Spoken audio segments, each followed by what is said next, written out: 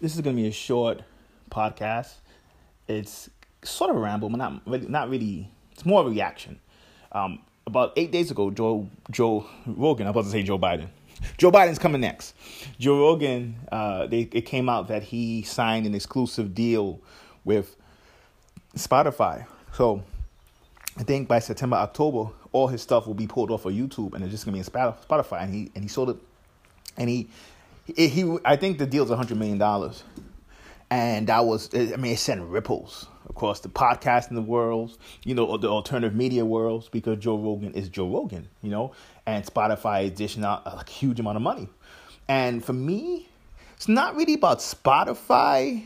It's like, okay, it's not really about Joe Rogan. Like, I'm shocked. Oh my God, Joe Rogan, he got so much money and blah, blah, blah. Nah, for me, I am more looking at it, what it means for the future for those of us in alternative media.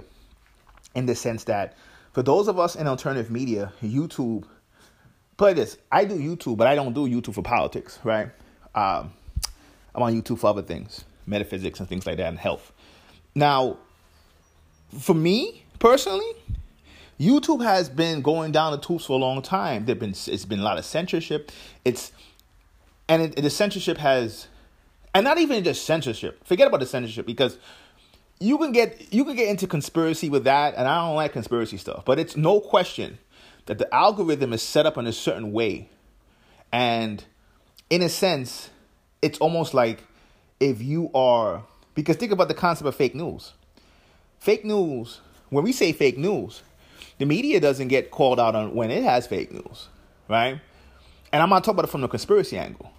I'm talking about things like, you would hear people talk about socialism in Venezuela over and over and over, and they wouldn't tell you, we do things to destabilize Venezuela too. It's not even conspiratorial.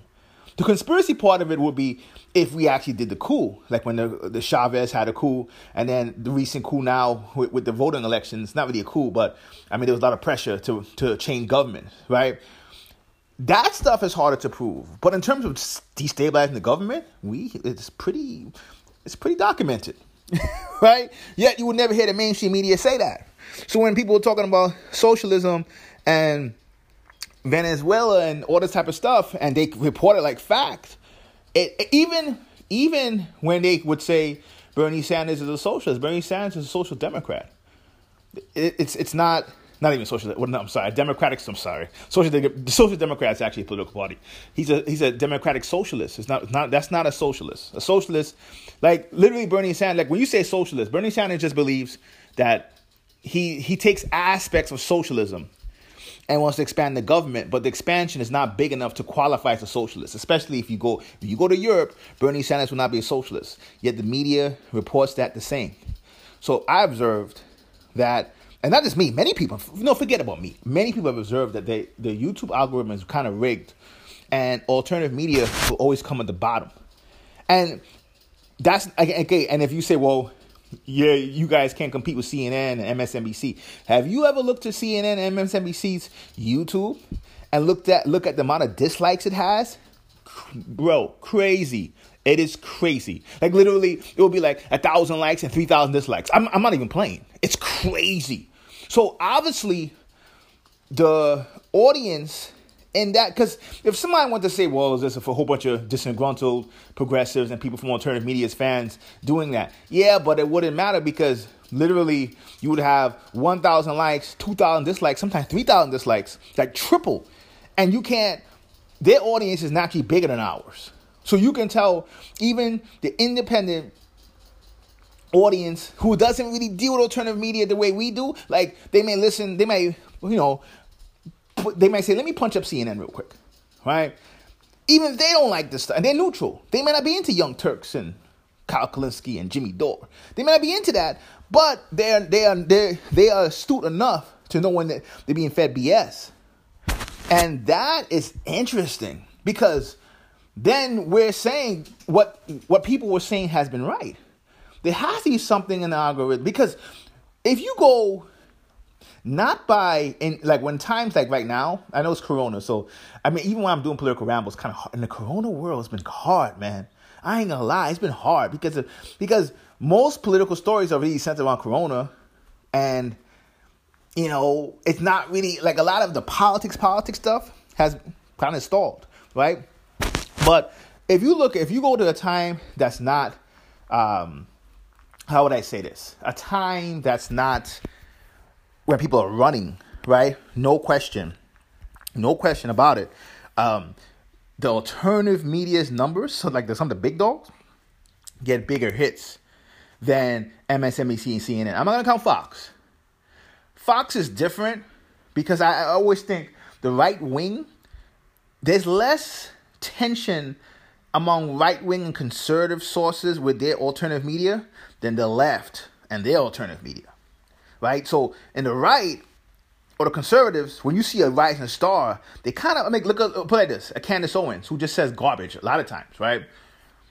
She would still be embraced by Fox more than Cenk Uygur would be embraced by MSNBC. We kind of know that because he used to have a job at MSNBC and he lost it, right?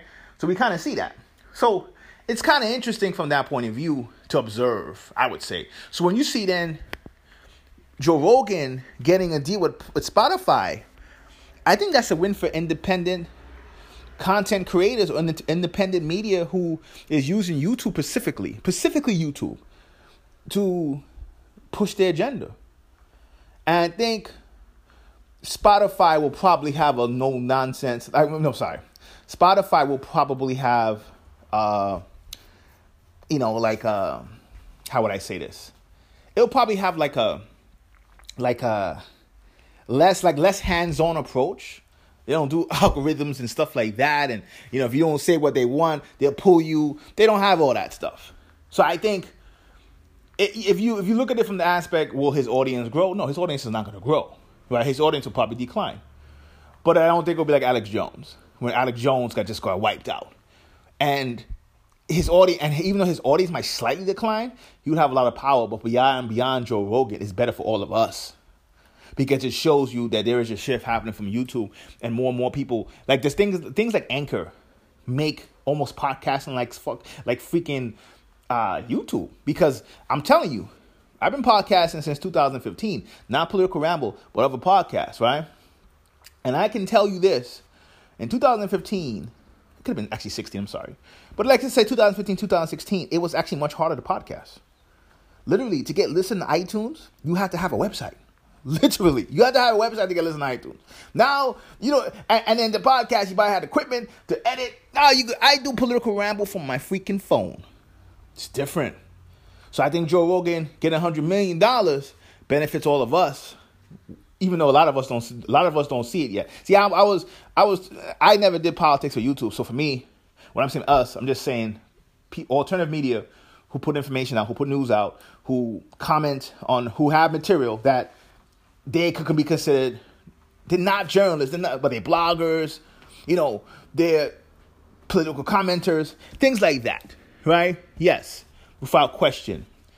Joe Rogan go to Spotify, and because what does it mean? It means Spotify and probably a lot of their competitors are seeing a hole in YouTube that they can exploit, and if they exploit it, the people who make content will be so much better.